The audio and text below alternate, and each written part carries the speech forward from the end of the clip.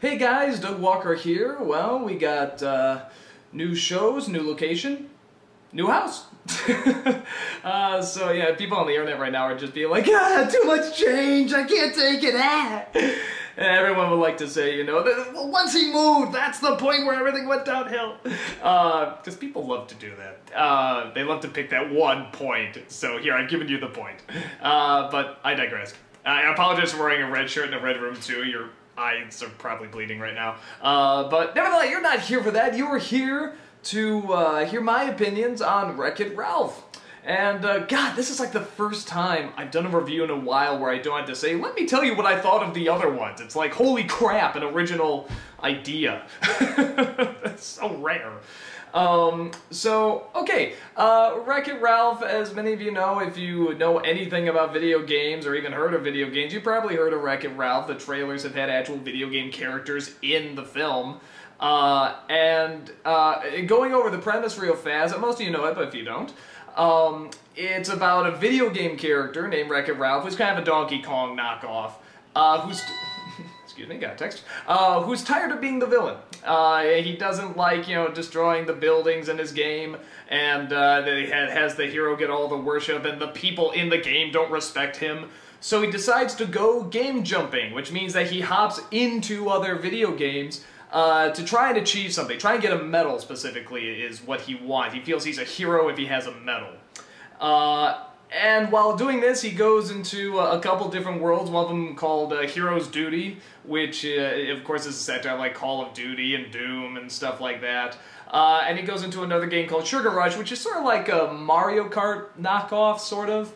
You know, which is very cutesy, but it's a racing game, and along the way he comes across a little girl who's a glitch in the game, you know, who wants to enter the race, and of course they're gonna form a friendship, but there's some problems and complications, blah blah blah blah blah blah. So, what did I think of the film? I really liked it. I thought it was a very strong story. I thought very strong characters. These are very likable characters. It's nice to see Disney do a CG movie that's not Pixar related, though John Lasseter did produce it. That's actually, it stands on its own okay, you know, and it actually, you sort of have to remind yourself it's not Pixar because it has a lot of those clever jokes. I would say the one downside to it that some people might have, I'll just address it now early on, is that the big pushing point of this is that there's real video game characters in it. You got Bowser from Mario, you got Zangief and M. Bison from Street Fighter, and Sonic is in there very briefly. But the big thing to emphasize is that they are not the main thing. In fact, honestly, they're not in it for very long. Most of what you see is in the trailer. That's very important to know. So if you're going in expecting to see all these video game characters come in and interact and stuff like that, you pretty much already saw it in the trailer. With the exception of one or two other, you know, little scenes. Like there's a cute scene with Tapper, you know, it's pretty funny.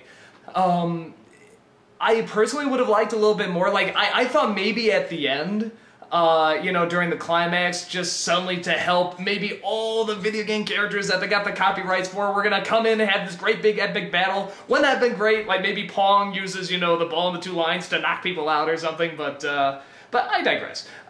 Maybe for a sequel. So, on top of that, I say the only other weakness too on top of that is that they're sort of building up that it goes to a lot of different worlds. It's really only two. And they're very creative worlds, and they're really wonderful to look at, and it's great how much they have the detail down of the games they're satirizing.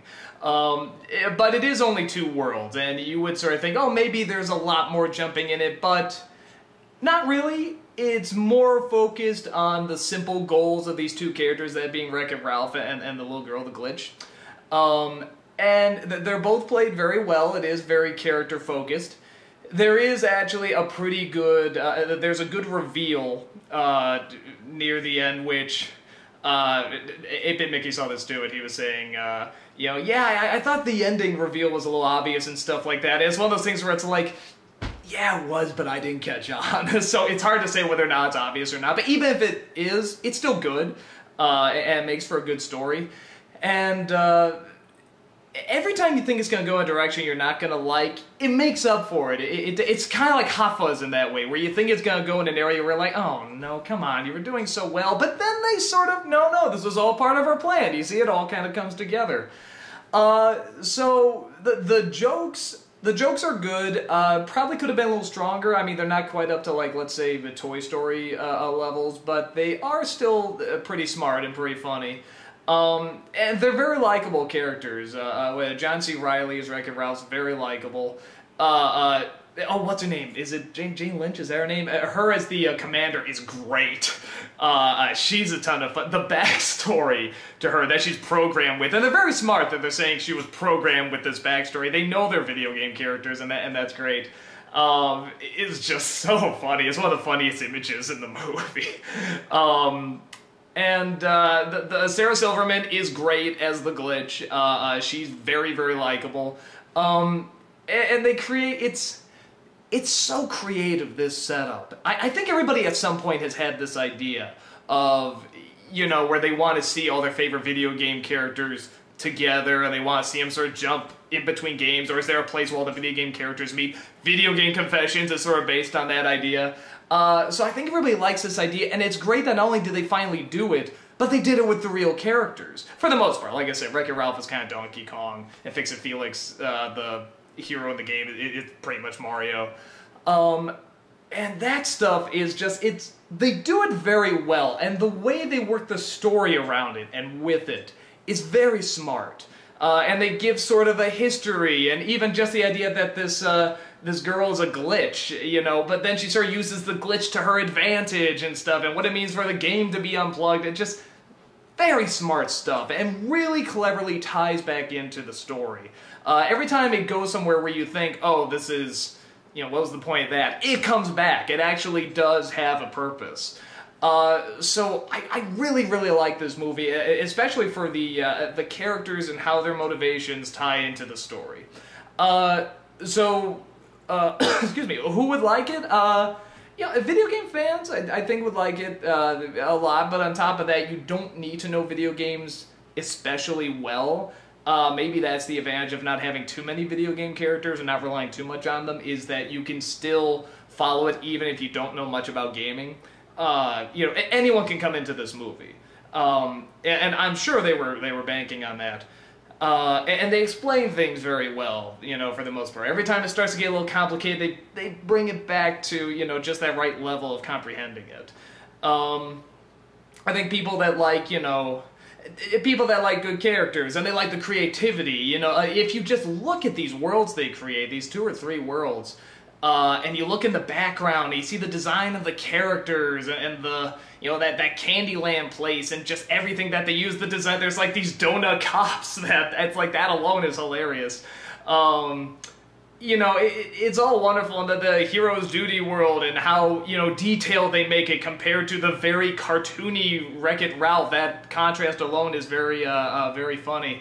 So I think a general audience would probably really like it. People who wouldn't like it, I would say, if you are looking for either a lot of humor, you probably won't get quite what you're looking for if you're looking for a straight-up comedy, because there's a lot of moments where it takes itself very seriously, and it's justified, and it works, and it works within the world. But if you're looking for straight-up laughs that's going to have, like, a lot of your favorite video game characters or a lot of video game jokes, it's not going to be that many. There's a few, and they're not bad, but it's not going to be that many. It's not the focus. And if you're pretty good at figuring out plots, like I said, you'll probably figure this one out fine, if that bothers you.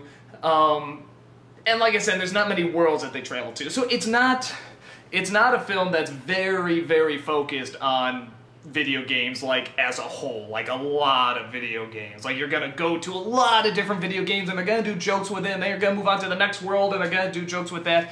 It's mainly just a couple worlds, it's a couple characters, and if you're fine with that, you'll probably like them okay, you know? I mean, it is just sort of, like I said, you know that the character is eventually going to come to grips with who he is, and everyone else is gonna come to grips with who he is and stuff. I mean, this is not a big shock. But I thought the way they did it and the way they explained it was very well handled. So yeah, I think that sort of sums up, you know, who would like it, who wouldn't like it. Like I said, there's definitely not a big focus on the video game element in there. It's not the focus, I should say, the main focus. The main focus is the characters. So yeah, that's it for Wreck-It Ralph. Tune in next time. We're actually going to try something a little different. I'm still going to do reviews, you know, with the bum reviews too, except this time we're going to try a new review show. We're going to bring my brother in on it, and we're going to try and mix it up a little bit. We're going to try and actually start compare and contrast opinions and stuff like that. And this is one of the new review shows we want to start doing. So with the next film, if you see a bum review but you don't see a video right under it, you'll know why. You'll know there's a review show coming very shortly after, if not at the same time. And we're going to try that out and see how that goes. So guys, that's about it. Hope you enjoyed me rambling about Wreck-It Ralph, and I shall talk to you later. Take care.